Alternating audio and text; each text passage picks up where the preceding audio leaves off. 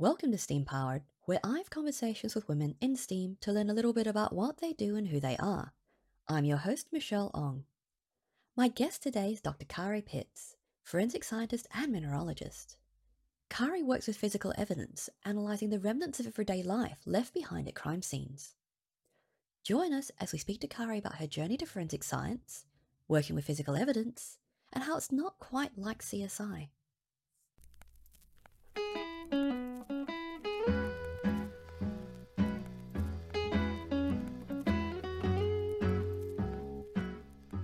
Good morning, Kari. Thank you so much for joining me today on STEAM Powered. It's wonderful having you speak with me today all about your work in forensics. Thank you. Thank you for having me. Excellent. So you got started studying in forensics and analytical chemistry at university, but what motivated you to do that? So I told my mum when I was 4 that I was going to be a mad scientist when I grew up. And I like to think I'm as legally close as I can be to being one. That's what I like to do. Yeah, exactly.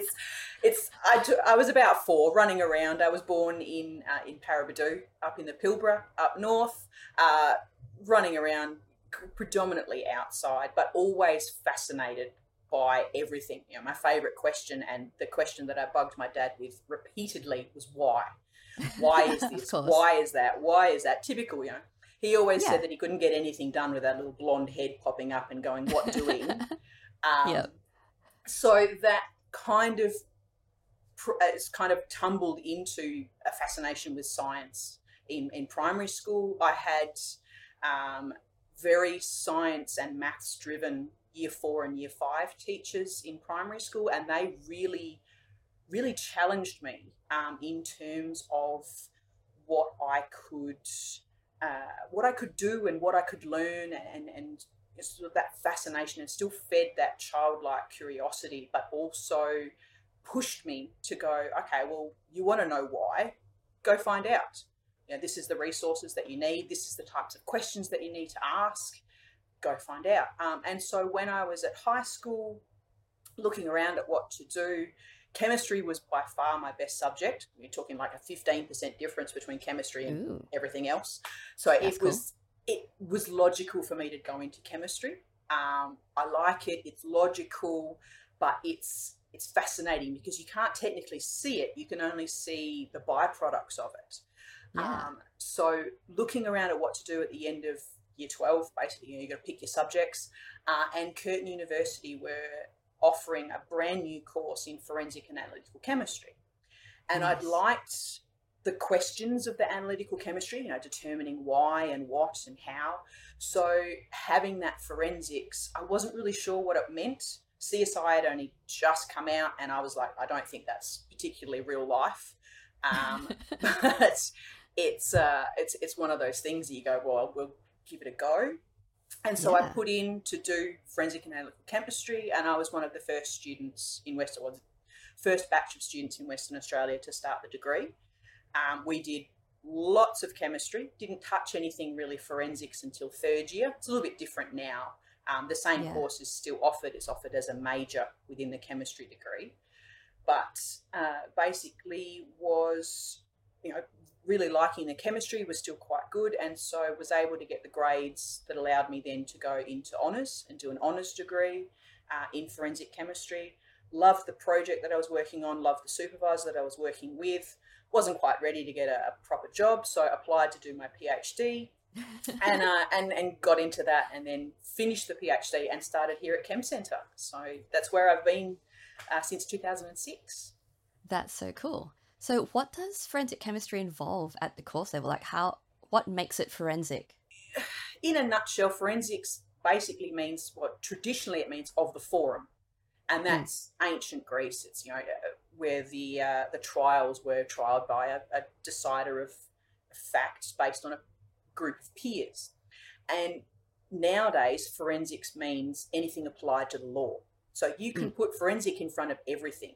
And as long as you've got the base science and the scientific knowledge there, you can then apply it to the law. So forensic chemistry is chemistry applied to the law. Now, my area of forensic chemistry is trace evidence. So I do physical evidence. paint, glass, gunshot residue, arson accelerants, lubricants, fibres, and soils and minerals, which is a little bit different than some forensic chemists would be, because I have a geology background as well. Mm-hmm. So forensic chemistry overall is any type of chemistry applied to the law, but my specialty is trace evidence. That's very cool. So did they actually cover the legal aspects as part of the course? The degree was very heavily chemistry. You have to have the base science. Yeah. You have to be able to understand why the tests do the things that the tests do, and why the results are the results are. Yeah, but in terms of the forensic aspects, it's things like chain of custody, and evidence laws, so what you can and can't say about particular things. But all of the things that are forensic focused are usually dealing with the law side of things rather than the science side of things. So it's a lot easier to understand the base science first and then do the forensic aspect, because you're then applying your knowledge to the actual law that way. That is very, very cool. Yeah, because it gives you a different perspective on the way that you approach your materials and you approach your samples, because of the way that you have to consider things like chain of custody and all that other stuff. That's very cool. Definitely. So you've got to be able to prove that what you're analysing is what was originally found. So there's a large amount of work that goes into that proof of chain of custody. Evidence sealing at the crime scene, or wherever, and then all of the paperwork and all of the proof as you follow that exhibit where it's been, to ensure that what I'm testing is exactly what was seized or what was the actual sample to start with. You've also then got the complicating factor that forensics is history.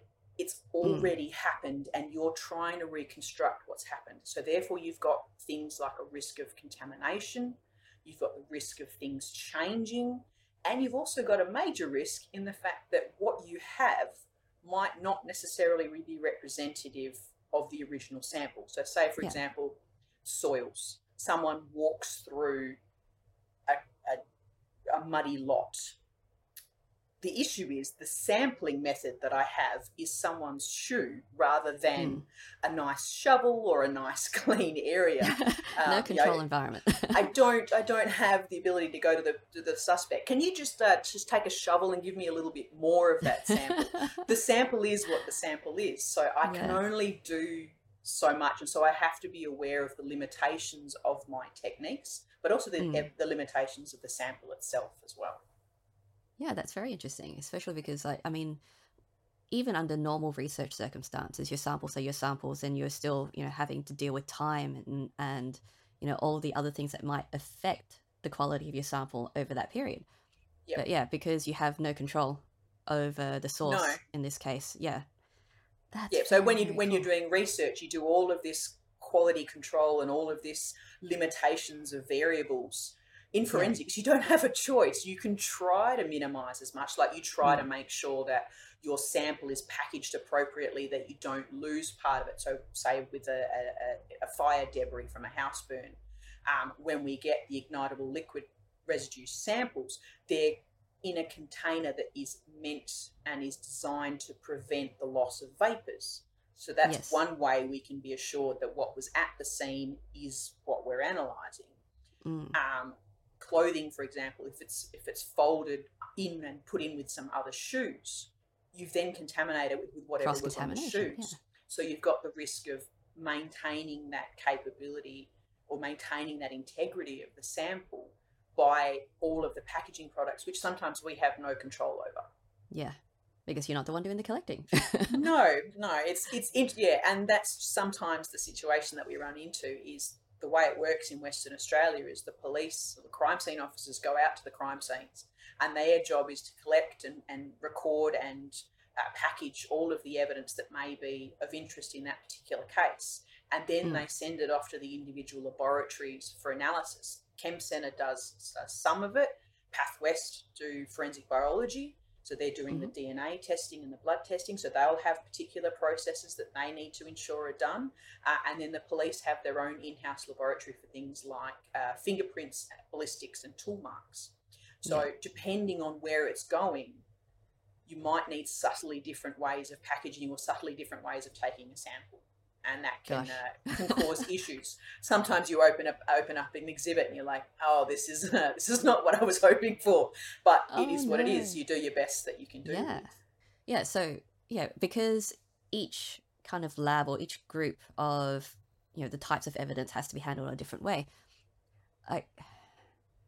Can there be more standardization, or is it just the nature of the materials and the evidence that you're working with? So we work obviously very closely with Pathwest and with the WA Police. We do some training into the police officers in terms of what we would like from them.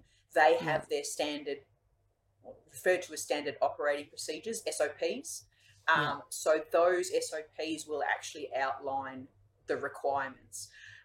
But sometimes they can be a little bit not quite right. And so it sometimes is that we actually will get phone calls from a case officer and say, look, I've got this particular exhibit. I'm not quite sure which, who's going to get it first or what, like how to package it. And so we can then consult that way. So we will occasionally get phone calls from case officers at crime scenes going, how do I sample this? Or how would you like me to package this so that it doesn't interfere with your analysis or the other analyses that are going to be done after yours. Afterwards, that's very interesting.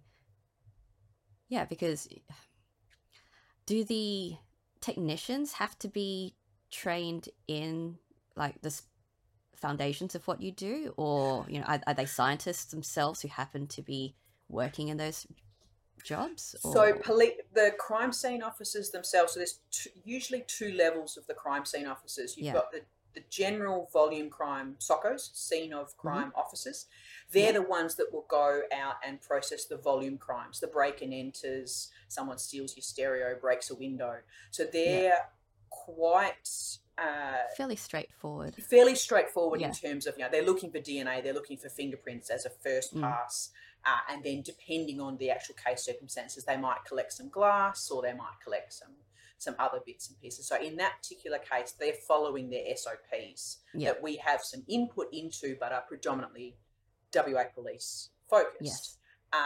The major crime guys, so the forensic field officers, they are the ones that respond to major cases, homicides, severe sexual assaults, aggravated burglaries, grievous bodily harms.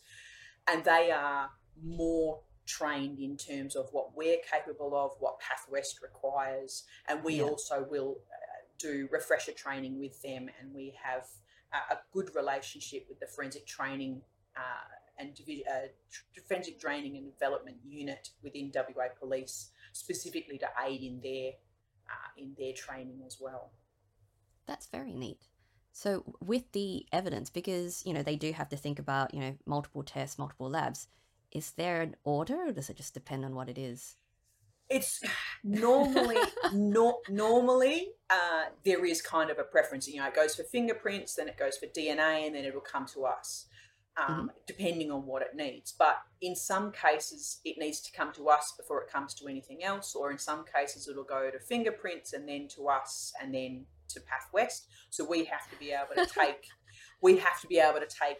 examinations or undertake examinations under DNA controlled conditions, and we have that training, and we've worked with Pathwest to develop those processes to ensure that we're not contaminating it. In addition, my DNA is on the DNA database at Pathwest, so if I do contaminate it can be excluded. it can be picked up, and I'll get a please explain.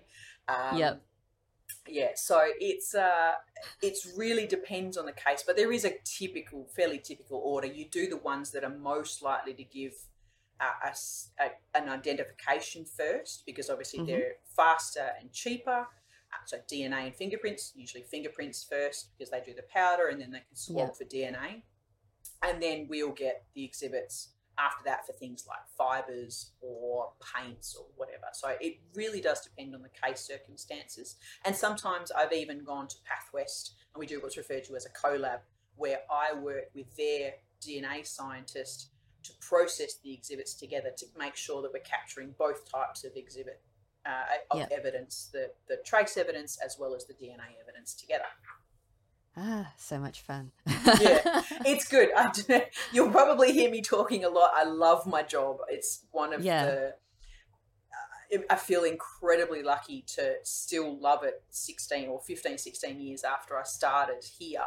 I've been doing the same job for the whole time, and I can't imagine leaving it. It's one of the things that is very, very lucky to have kind of fallen into the area that I'm in that it's just, I can't love it more, basically.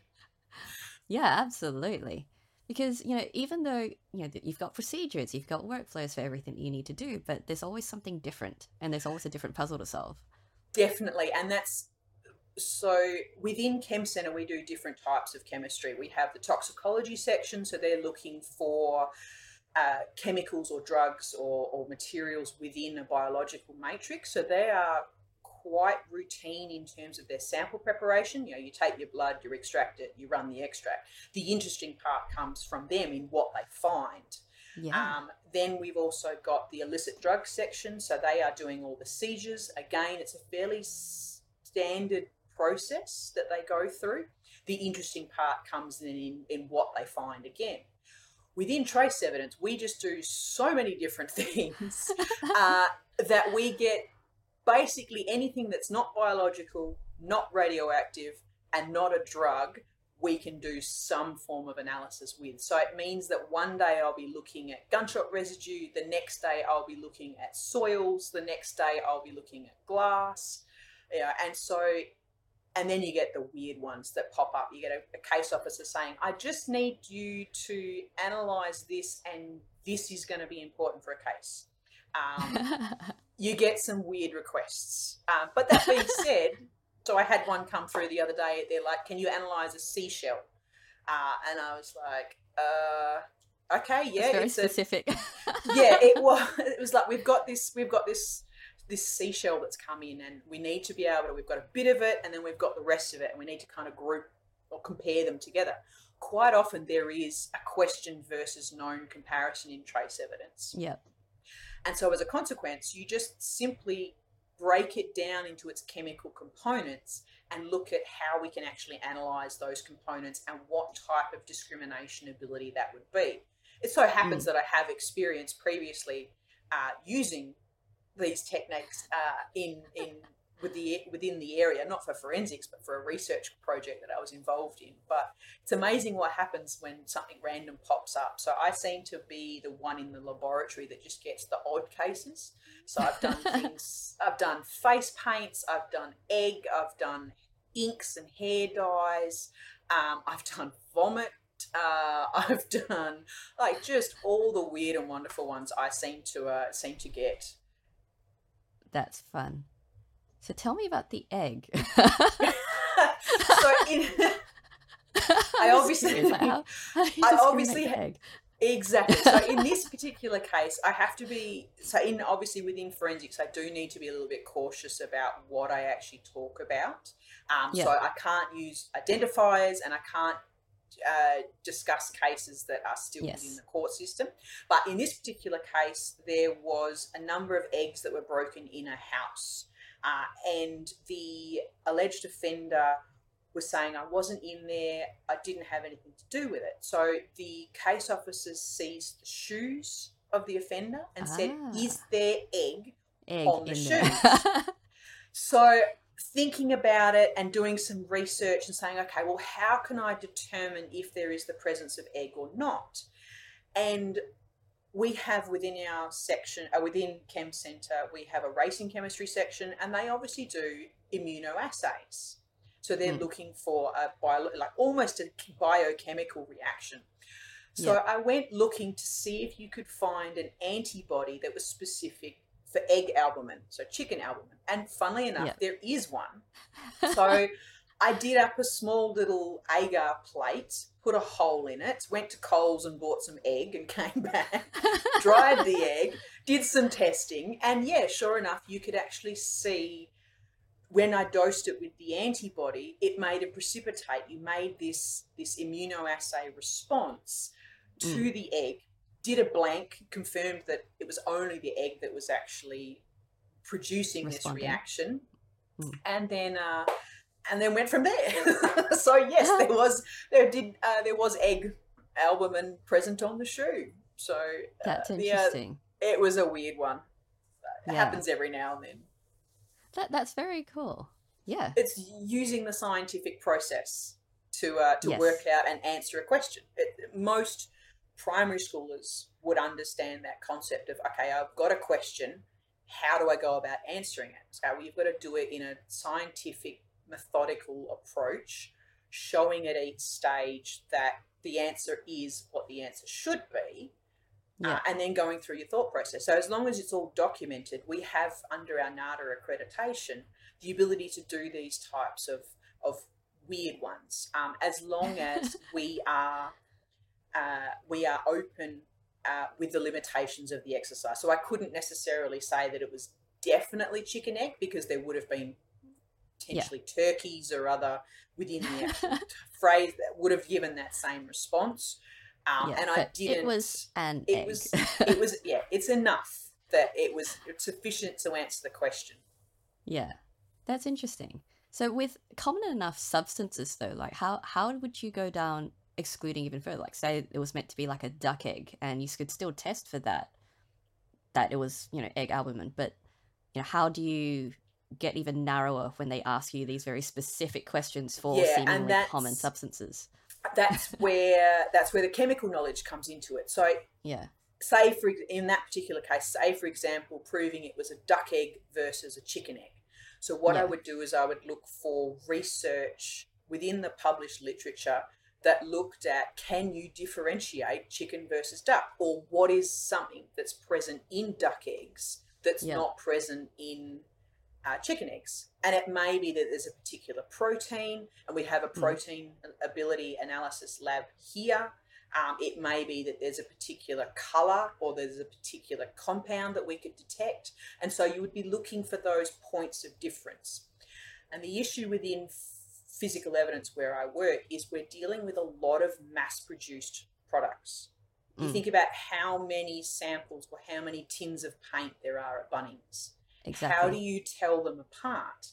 And what you do is you do a series of analyses with different instrumentation that looks at different aspects of the paint, and at each stage you get a level of discrimination. When you tie those all together, say for example you start with white paint. Okay, you go, I've got white paint. Okay, that's great. It's white paint. It's everywhere. That's nice. However, yeah, exactly. A white paint. Woohoo! Yeah. For us, that would be considered fairly low evidential value. But if you say, okay, it's white paint and its binder or its glue that holds it together, it's an acrylic paint. So straight away, you can rule out all of the oil-based paints. It's not an oil-based paint. It's acrylic paint. Okay, so now it's white paint with acrylic. Okay, so now in addition to the acrylic, we look at the pigments. It contains titanium dioxide and barium sulfate and calcium carbonate. Now, they're all three fairly common pigments, but finding all three is a characteristic that not all white paints have. And then if you really wanted to take a step even further, we could look at the impurities or the trace level impurities that are within that paint itself that are characteristic of the geochemical location where the titanium dioxide was first mined, and then all the refining process that it's gone through. So you can get down to that really strong level, which is what we do with glass. Don't routinely do it with paint because paint has its own issues, but at each step you're looking at how much within the general population or how many other samples are the same. And sometimes we have to be, it's blue cotton, or it's one of the most problematic things we have at the moment is colourless cotton. You think about how common cotton is in the environment, and white cotton or colourless cotton, because it's not actually coloured. This colourless cotton or white cotton is considered just useless because you can't do anything with Yeah, it. there's no way you can isolate it. Yeah, but if you really wanted to, and it was really important, there are techniques that have been developed that are published within the scientific literature that we could potentially go down. So you But obviously can, those get more expensive as the more more detailed you have to expensive, get. more time framing, exactly. So for us, Yeah. we'll start with the basics, and if we can discriminate at that first level, then you don't need to go any further. You save some money, and we also save our time. So Yeah. at each step, you're looking at that next level of discrimination. So people always ask me, what's your favourite instrument? I don't know if you it's a microscope. Yeah. That's cool. All of the things. So I work on instruments that are worth over $1 million, but my favourite instrument is a microscope, because if you can see it, you can get some form of information from it, and it's the first step in any forensic analysis. Look at it. What does it look like? That's awesome. So because some of these processes do become very expensive in terms of money or time, have you ever come across or come up against budgetary problems in having to, figure these problems out? Yes, there is always a thought process that, in terms of, is this cost justified for the case itself? So yes, we do have occasionally case officers that say, okay, that's sufficient, we don't need to, it's not necessary to go any further because we have DNA or we have fingerprints, therefore your analysis is no longer required. But that being said, we are an independent agency away from the police, so they can say we don't recommend it. But if I think that it is justified and required and will limit my opinion, because that's obviously what my report is my opinion of the evidence. If I believe that the analysis that I have done is not sufficient to make a proper opinion, I will then just go off and do it.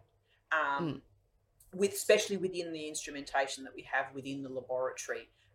We are well equipped in terms of our instrumentation and our expertise for that instrumentation. So yes, there are obviously, I'm not going to be asked to do a really, really long, extensive analysis costing thousands and thousands and thousands and thousands of dollars for someone who's had their window broken. It's not justified. But that being said, if that offender has then broken multiple windows and they have that evidence, then it may be that that is what's required. So in terms of my cost and my expertise, yes, I am expensive, but in some cases I am what's needed, and so therefore that's why I'm here, is to do those types of analyses where DNA and fingerprints are not enough. Yeah, and that's fascinating as well, because as part of your job, you do have to, present in trials and in court. Yes, I testified 2 weeks ago. So, and that is part of our training, and it's also part of the forensic training that you get, is explaining your science to juries, because that's sometimes where a lot of high-level scientists struggle, is how do you explain your science to someone who doesn't know your science? And as a consequence, within forensics, we have to testify as an expert witness. We're there to aid the jury and or the judge or the case officers themselves in terms of understanding what our evidence is, how we've done it, and what it means, the strengths, the limitations, our interpretation of that, and we will have to go to court to testify. So I get suited up, I go along and I give my qualifications. I'm qualified as an expert witness, and then I'm led through the evidence that I have in terms of what I've done, what techniques, and what does it mean in terms of, typically it's a question versus known. Sometimes it's an identification. It really does depend on the case as to whether I'm even required or not. In some cases, I don't go to court all that often. I think in my 15 years here, I've probably testified about It's probably close to 30 times now, which is not that much. It really does Because depend most of on the the case cases. because most of the time you submit your opinion, and that information is adequate for whatever process they need to conduct.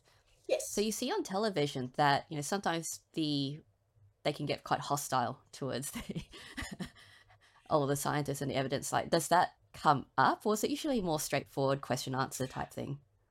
It depends on the defense lawyers. Yeah. I've worked some fairly high profile cases and testified into these cases. But that being said, it's still a professional situation, and so we're not there as a personal. We're not there as a person. We're there as an expert. So as a consequence, if they are questioning, they're not questioning me. They're questioning the science. And so I do pride myself on ensuring that the limitations of the techniques that I'm dealing with and that I'm using are clear, but also not understating the evidence. And that can be a challenge, especially in cross-examination or normal examination by the prosecutor. You can't overstate the evidence. You can't say, yes, this hair definitely matches this person. Well, no, because you can't say that. You can't say that because you don't know how many other hairs from how many other people would look exactly the same. The very risky part of forensic hair analysis. The FBI has been criticised and admitted that there was a major issue in the way that they presented their evidence. That being said, though, finding a dark hair when an offender or a victim is blonde, that is a distinctive difference that is actually of evidential value. So not overstating the evidence and not understating the evidence, but also just engaging with the examination and the cross-examination in a professional manner. So I've never been personally attacked, and I've had questions, do you agree with this? Do you agree with this?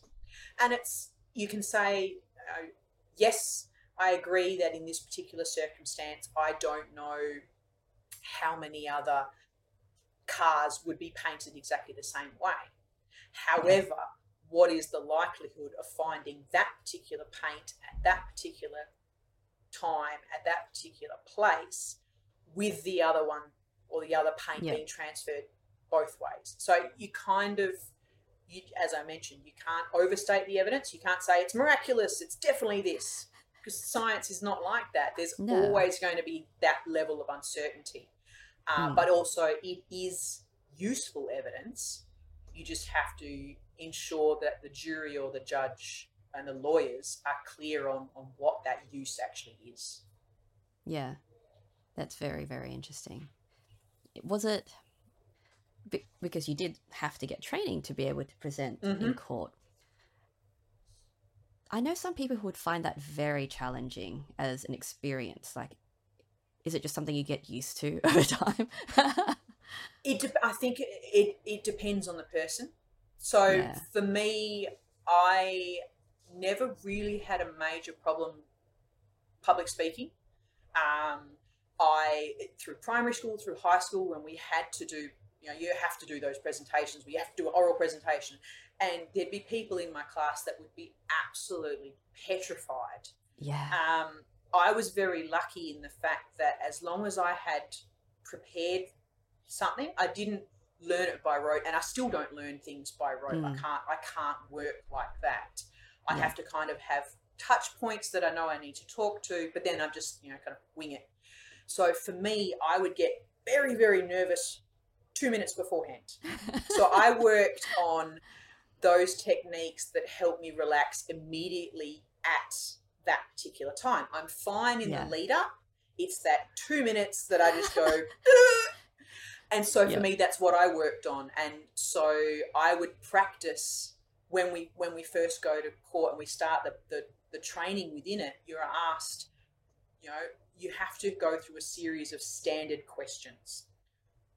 Do you swear to tell the truth, or do I affirm to tell the truth? Do you swear or affirm your testimony?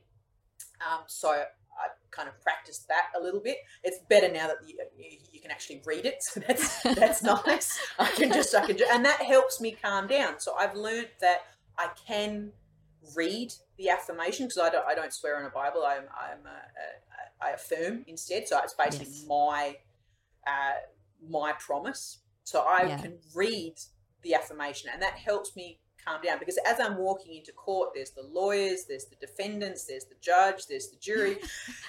I'm walking in. A lot going on. Exactly. So I focus on shoulders down, putting my case file down onto the desk, holding the affirmation, and slowing down my reading of the affirmation. Yeah. Once that happens, the next thing is my name and my qualifications. So they are the things that I have practiced to help me relax. Once I'm into it, I'm fine. That's not a problem. Although occasionally I stumble over analogies. The one that I went to a couple of weeks ago, I went down the rabbit hole, and I was sitting there going, just stop talking, stop talking, stop talking. But we got around the right way. It was only afterwards that I was like, oh, that was a perfect analogy. Why couldn't I think of that at that particular time? Always happens. But it's within our training, we go through those things of, what to expect. We go to visits for a courtroom. We do mock simulation testimonies as part of our training to go through and say, okay, well, what happens if they ask this? Or what happens if they ask that? And then you also have, typically, depending on the case itself, you have a pre-trial meeting with the prosecutor, who will go through your evidence and ask the kind of questions. And if you are nervous, especially if it's your first or second time, like we've got some junior chemists that have done that recently, and being able to discuss it with the lawyer and say, okay, what kind of questions are they going to ask me? You can also then work on bringing down your anxiety levels. But I'm very lucky in the fact that I have had lots of training, and my personality within that sort of space is I only get nervous right at the start, and then once I'm in, I settle down. So, but there are others that have had to have specific training. We have voice training, we have anxiety training. So it depends on the person as to what you are. But there's always mechanisms and always things you can do to help you with that type of pressure. It's just working out what works for you. That's great. It's nice having you so prepared. Because it's an entirely different environment. When you're a scientist, you go, I'm going to be a mushroom. I'm going to do my work and get things done and figure things out. If you present at a conference, it's a bit different. It's sort of one way, you get question time, but, it's an entirely different environment to having to, present in that fashion in a courtroom. And definitely, it's a different sort of mindset that you have to have when you approach that circumstance. It is. And it has meant that all of my outreach, so I'm very, very passionate about doing a lot of outreach in terms of the fact that I think that kids have the best ideas and the best engagement in science right from the get-go. Like, I've got 2 kids myself, but even before them, I was heavily involved in outreach, because I think it's important for them to see all of the different options that they could possibly do when they get to be grown up. Because I never knew that my job existed when I was going through primary school and high school. It was, that's right. Forensics was non-existent. I didn't know what it was. But it also helps me, because if I can explain my science to a child, I can explain it to a jury. Hopefully. That's right. Yeah. You said that, CSI was still fairly new when you started in university doing this course. Showing my age a little bit. So right. the CSI had only just come out, literally just, I think it was like a month or something before I graduated. So it really had so it was, I graduated high school in 1998, if you would like to know how old I am. But that's okay, me too. Yeah, good year. Being an 80s kid, it's one of those things that you saw the detective shows on TV, and you saw the cop shows, and it was all very high level stuff and very exciting and very action packed. And then this new TV show came along, and I'd seen and I'd read Sherlock Holmes, I'd read Patricia Cornwall, and I'd read all of those other sort of crime novel bases through high school. Yeah. And so I went, well, this TV show has only just come out. I wonder how close it is to real life. And looking into it nowadays, I got banned. My husband won't let me watch CSI with him in the room because I start yelling at the TV. That's not happened. That doesn't happen like that. That takes a week. That is not the answer to that, you know.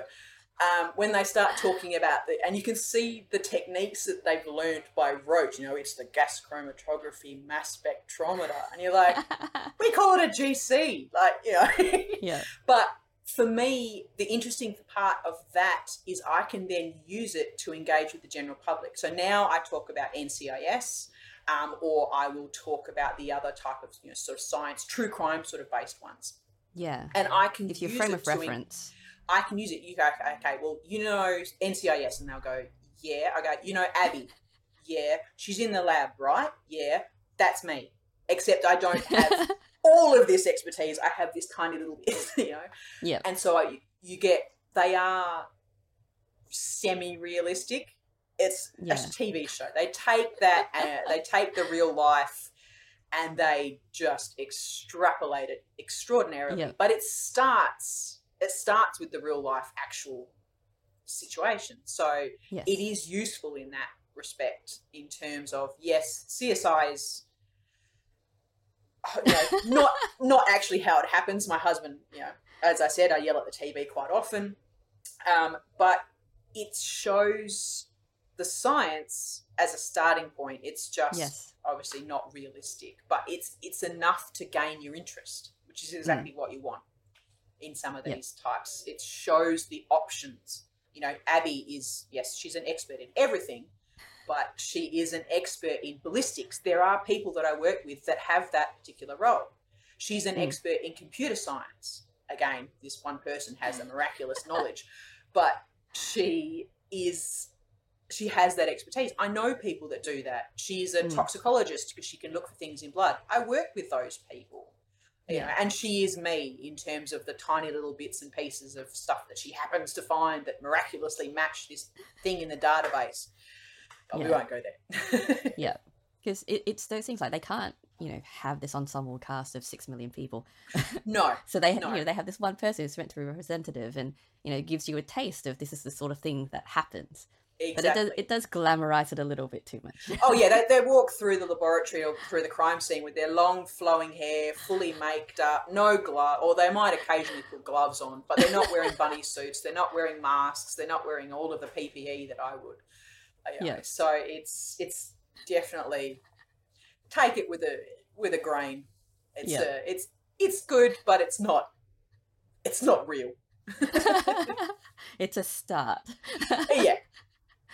If it gets you hilarious. interested, that's enough. You can use that as a starting point, which I think is kind of where I thought about it. And honestly, when I started my degree, we got told forensics is incredibly hard to get into, and it is. It's very hard to get a job in forensics because it is such a cool job, you know. So you are competing with lots of other people. So I got told, you'll never get a job in forensics. Wow. But I've got a chemistry degree. So that's where I thought that I would I wasn't sure what I wanted to do and where I was going to go. And so for me, it was, okay, well, do I actually like the work and like what I'm actually learning? And the answer was yes. So that's why I stuck with it. So to put it in perspective, there was 20 of us in that first year degree intake.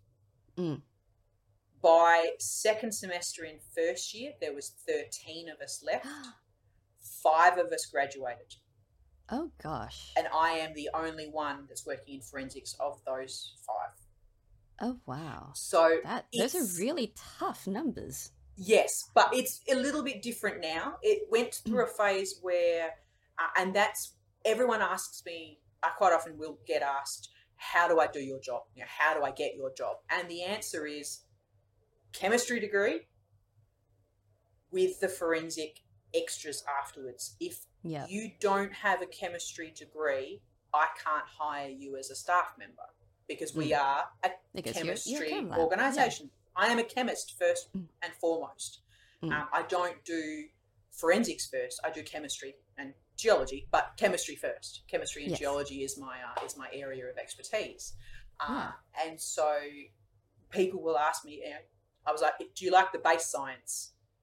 Or, well, if you don't like the base science, don't worry about it. If you like biology, do biology. You can do forensic biology. You like geology, you can do forensic geology. You like computing, you can do forensic computing. Forensic finance. Like there's so many different ways to do that. So many different ways. But if you don't like the base science or can't do the base science, you will never be able to be competitive in the job market to get those roles. And it's better than it used to be. You used to have to wait for someone to die or retire to get a job in forensics.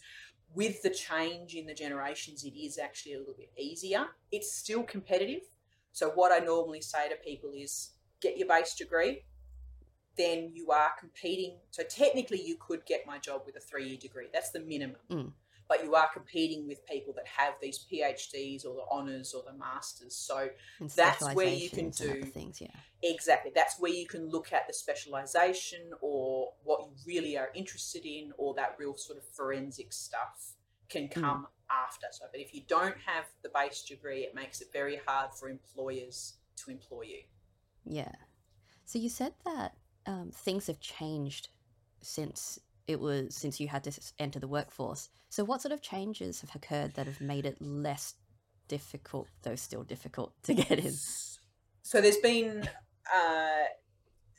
basically, I have seen within, so when I was going through undergrad, I think I had, over the course of my 3-year degree, I think I had maybe 1 or 2 female lecturers. The rest were males. When I started here at Chem Centre, I was the only female in the section. It have been for a while, but that's changed now. The last 3 years or so, we've had a bit of a shuffle within forensic or within physical evidence. We're a very small team. There's only 8 of us in total. So for a while there, it was myself and 5 other males. But within forensics as a whole, there's definitely been a very strong shift. We are now predominantly female. A large amount of our employees at Chem Centre within forensics and within chemistry or science in general has been female. Chem Centre itself is actually 51% female. That's interesting. So there has been that shift and that push towards inclusion, and we get flexi time, we get paid maternity leave, and so as a consequence, being state government, we have seen that change, that females are more and more and more supported within that particular role. Yeah. We now have a director of a particular department as a female. We still have 2 more directors that are males. However, at that next level down, it's within forensic chemistry, it was 50-50. We actually have a vacancy at the moment. And then at that next level down, it's again sort of team leader level. So CEO, then director, then manager, then team leaders. Most of the team leaders, I think it's 50-50 pretty much now, or near to it. That generational shift has seen more females coming into the workforce. It's also seen a bit more of a turnover, in that the fact that you don't start straight out of your university degree and then just never leave, like you're here for like 40 odd years.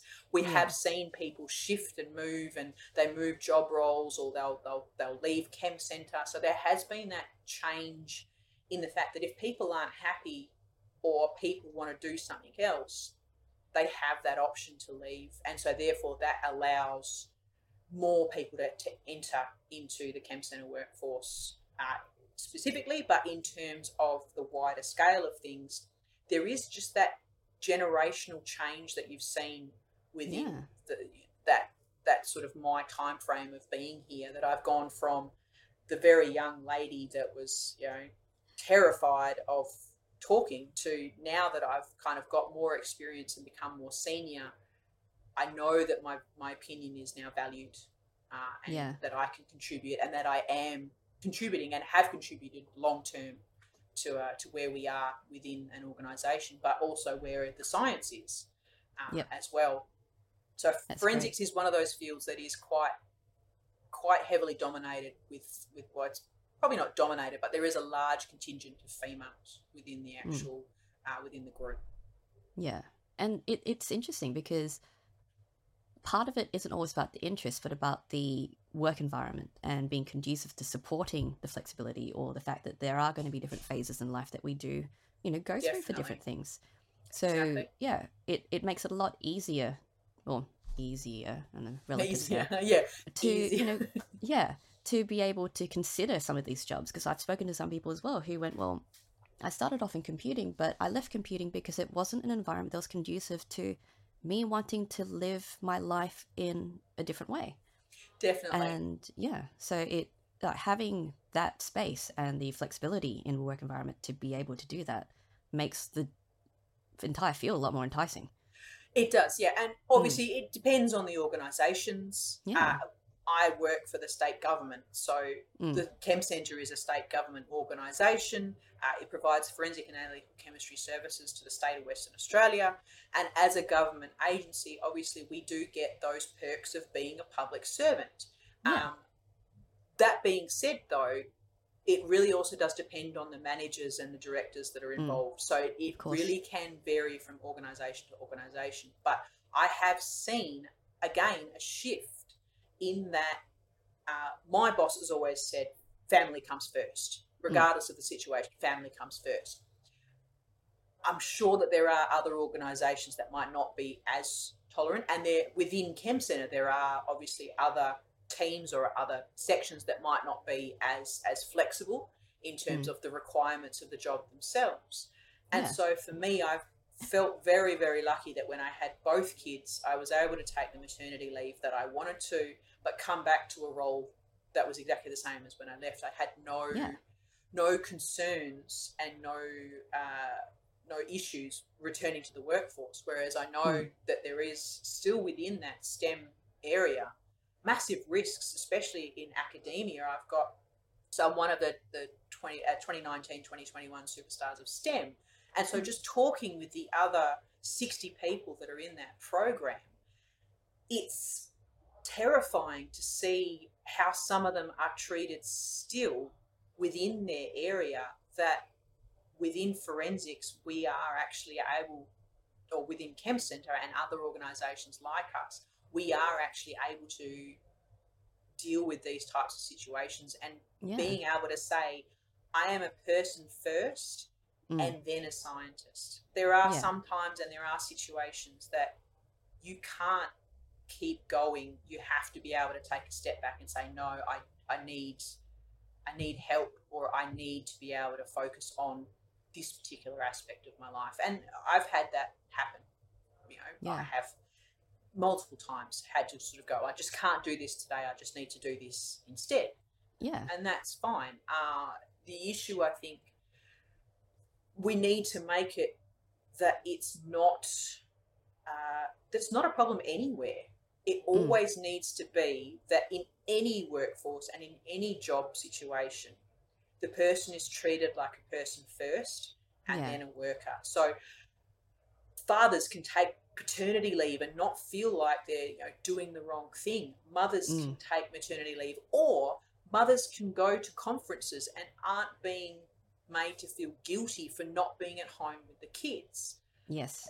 It's you need to basically make society or make that culture around STEM. And I know some areas do it better than others, but Mm, for everyone to be accepted, everyone has to be treated as their own person. And I yeah. think that in some cases is definitely what's lacking in the STEM field itself, is basically just showing and having that support and that ability to say, I need this, Mm, and then working with it to actually get what you need to keep the person in exactly. the workforce.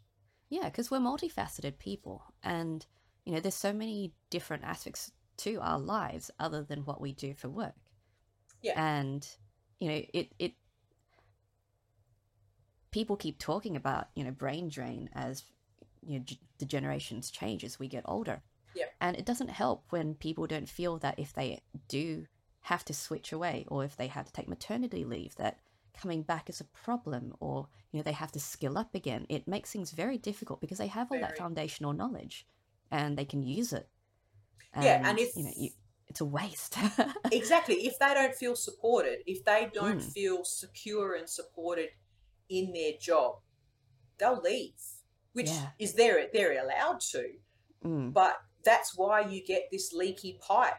We spend, and I spend all this time doing outreach with children to get them into the STEM fields because I think it's important and it's, mm, my passion. But if they're not yeah. supported once they're in there, they'll leave. And Yes. that's an issue. It's a major issue within the STEM field, is ensuring the longevity of the careers of the people that put in That's the right. effort to get there. Yeah, there's a lot of personal and financial investment in getting to where we want to be, and Definitely. having to abandon that or being burned out is, it's a waste of your potential. Definitely, and it's an absolute shame because who knows what Mm, those people could contribute if they, once they're lost, they're gone. You lose them, so therefore you get that survivorship bias of, well, this is the way it is. You just have to deal with yes, it, and I exactly. hate that. I absolutely It is. hate that. Yeah, it's yeah, it feels bleak. It does, and I'm very lucky in that I can see the change, and I have, in some cases at the moment, the ability to influence the staff that Mm, are reporting to me. So I will always try to take the mindset of the person comes first. Uh, yeah. and I want them to feel safe and secure enough to say, I need this. Mm, That's what a whole manager or a team leader, or whatever, a person in general does. um, yes. we're social animals, social beings. We can't just keep a head down and plodding along. That will only work for so long before Exactly. something has to break, and we don't Yeah. want it to be the person. Absolutely, we don't want that. So, we're talking about how, some people have transitioned out of Chem Center, and, the graduates who graduated with you didn't all enter forensics the way you did. Yep. So, what are the other opportunities are there for people, if they don't get into forensics, especially, Ah, as a civil servant, or, if, they end up, having to, transition out of Chem Center to do something else? yep. So within, obviously, within my degree, we are still chemists. We could Mm. still work. Like, I could make a lot more money. I am state government employee. I could make a lot more money going mining industry because there Yeah. is the need for the chemical expertise within that space. So we were Mm. told there are options, and even though I was doing a forensic degree, I would Mm. still qualify as an actual chemist. So Yeah. that was for me an option, and that's where some of the other people have gone. One's a high school teacher, one's a lab tech, uh, one works Mm. for a chemical company, and another is actually, she joined the police service. She went and joined the police service. I'm not quite sure where she is now, but that's what she wanted to do. So Yeah. you still can use the expertise that you have within a STEM field. We are still scientists. We can Hmm. move within areas. So those people that have left Chem Centre to go on to other options, they've gone private sector, they've gone to other government departments. So Department of, sorry, lost the mental blank in terms of where they've gone. Dangerous goods. We are Ah, chemists. We yes. can move into dangerous goods or mining industries or mining Mm. regulations, Department of Water. So all of these other scientific applications we are still qualified for. So Mm. within our sort of aspect, and that's again another reason why I say to people, base science first, Yeah. because if you end up with just a very, very focused forensic You're degree, entering a very small market there's a for, very, yeah, very big bottleneck that you'll get stuck at. Or, you might be right. lucky and make it through, but at least if you've got the chemistry degree, you've got these other options. Or if you've got a Mm, biology degree, you've got these other options. Computing degree, these absolutely. other options. Yeah. You're not tying yourself in. And it's also good for you because it means that you've got that wide range of expertise that makes you Mm, a valuable employee because you've learned all these absolutely. other things. You never know what's going to pop up. You could one day be examining eggs. Precisely. And yeah, so you've got private sector, you've got public sector for forensics, and it's great that you still get the ability to specialize in forensics to be able to have that broader range of experience because even if you're not doing forensic sciences in whatever other job you're doing in that foundation, Yep. you still apply these principles anyway. Like Yeah, it's exactly. not useless skills. No, and that's I was involved a couple of years ago with a state government, basically a state government goal of making or of encouraging year 11s and 12s to study STEM subjects. Mm, And for me, the scientific or the STEM basis is a way of thinking, not necessarily a job. And yes. so, if you have that experience, it can be applied to all of the other things that are Right. outside of my expertise, but I understand the scientific process. So, understanding things about vaccines, thinking about climate change, thinking about how the social sciences or the social areas of things, thinking about them in a scientific way Yeah. is is my way of thinking because of all of the STEM training that I've had previously. So Absolutely. I think it makes me a better person because I have that STEM knowledge. Yeah. And that's that STEM sort of mindset, which is in some cases a challenge. That's right. And it really is a mindset because it's the way that you approach everything. It's Definitely. that foundational background for, how you go about, solving problems in your life or, approaching challenges. It's Yeah. so flexible. For me, the biggest thing is the critical thinking that Mm. comes from it. Not just saying, critical thinking is not no. It's not just automatically disagreeing with something, No. which I think is some cases what people seem to think of. You've got to question everything and question the science and do your research. It's like, well, no, it's not. Critical thinking is not that. It's taking the mindset of, okay, who said that? Why did they say that? What's the evidence for supporting their particular way of saying things? And is that evidence justified? Yes. The whole anecdotes aren't evidence, especially within forensics. It's hearsay. You can't even submit it to a court of law No. unless you're an expert witness, and then my evidence is my opinion. But Yes. without that critical thinking or that ability to evaluate the information you've been given, you're very susceptible to manipulation. And I Mm. think that's where a lot of the problems within society have arisen, is that manipulation by people that have their own goals and mindset that they want to Yeah. get where they want to go. Absolutely. And part of the whole questioning exercise is also not just asking any questions, but asking the right questions. Definitely. And, if you think critically, you can figure out what the correct questions are to lead you to your next step.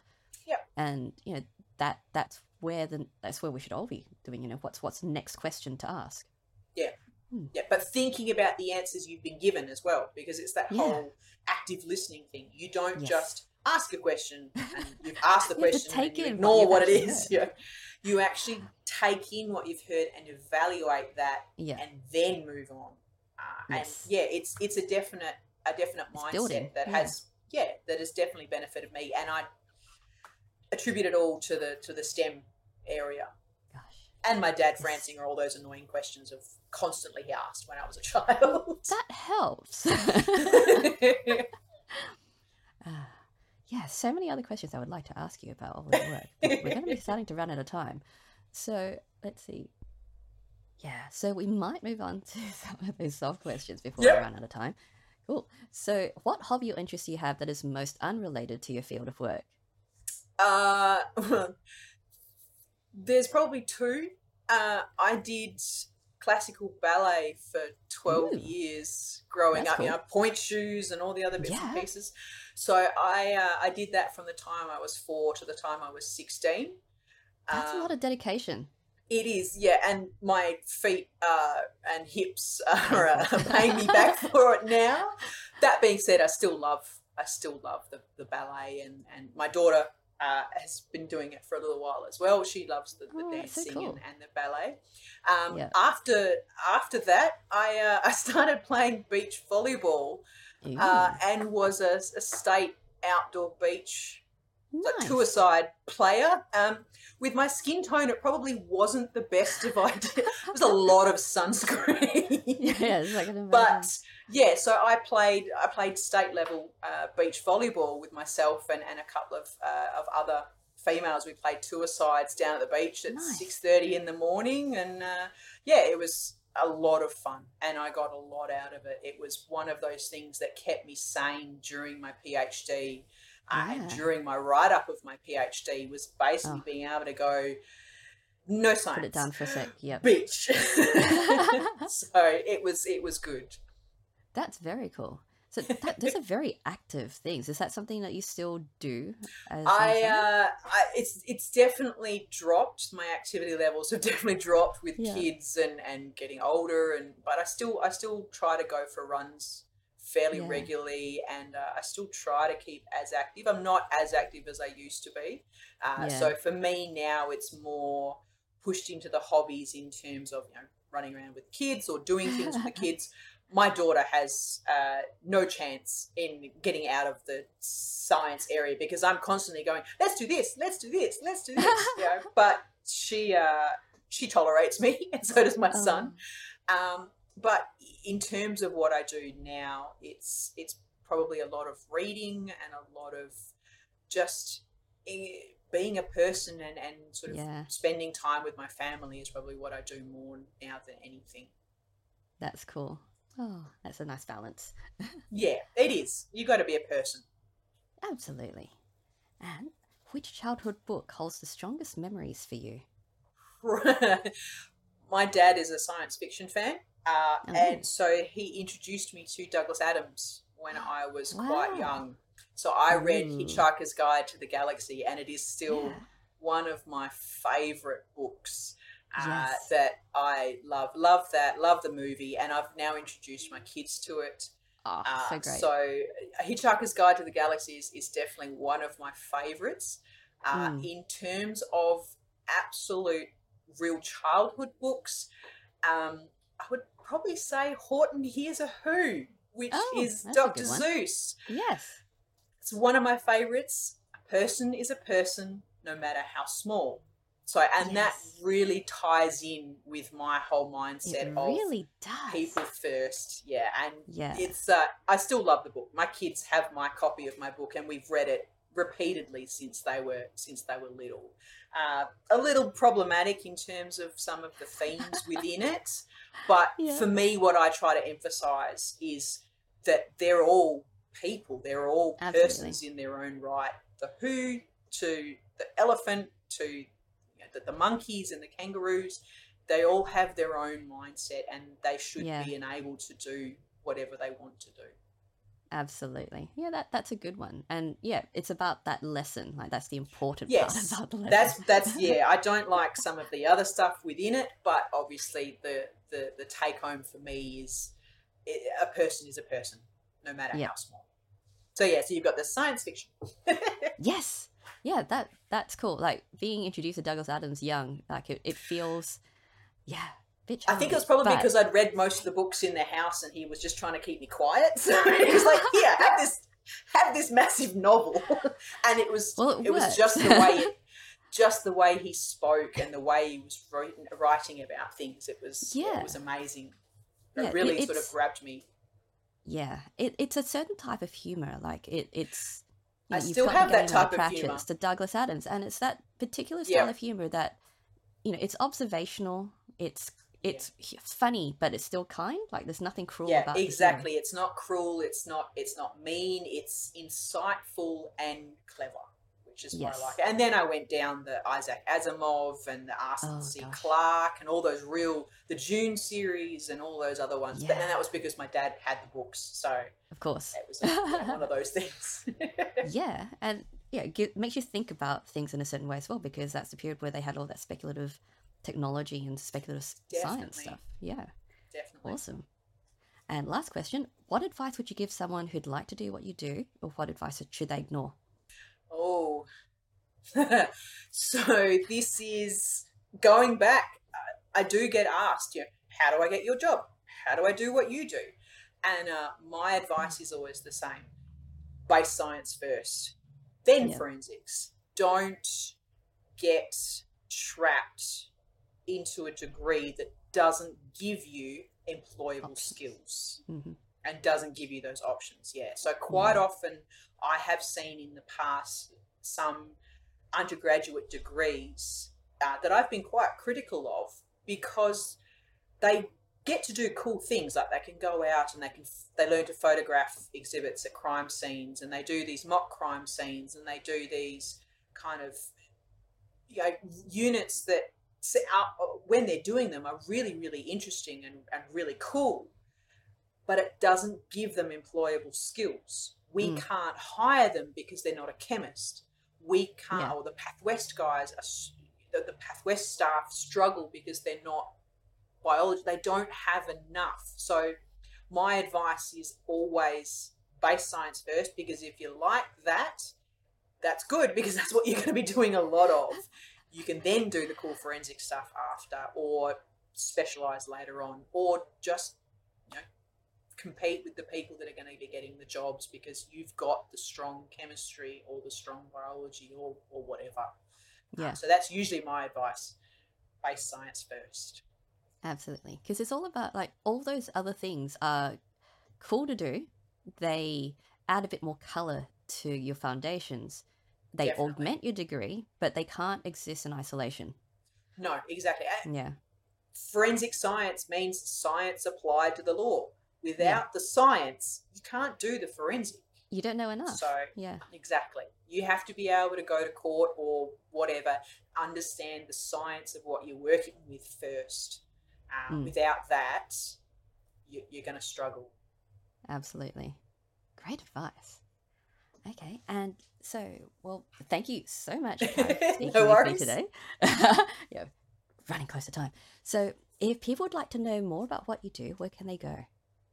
Oh, so there are a few websites that do have forensic areas within them. There is the Australian and New Zealand Forensic Science Society's website, so ANSFS, horrible acronym, but they have a website. So if you Google them, there are some options, and that goes through all of the areas of forensics. It's not Mm, just chemistry. yeah, Chem Centre ourselves has a website within them. So if you just Google Chem Centre, I'm on Twitter mostly. yep, I do LinkedIn, but not much. Mostly Twitter. yep. So you can find me on there. But in terms of something a little bit different, I always like to, when I'm presenting or when I'm looking at where I'm going to go and engaging, I also like to push the Deadly Science website as Yes, well. Deadly Science, So so good. Deadly Science is basically bringing science to regional areas. I was born Hmm. in a very regional area. I was born in Paraburdoo. We used to have to drive 80 kilometres to go grocery shopping. So Yeah. I often do wonder how different my life would be like if I stayed there throughout my childhood. I moved when I Mm, was about 5.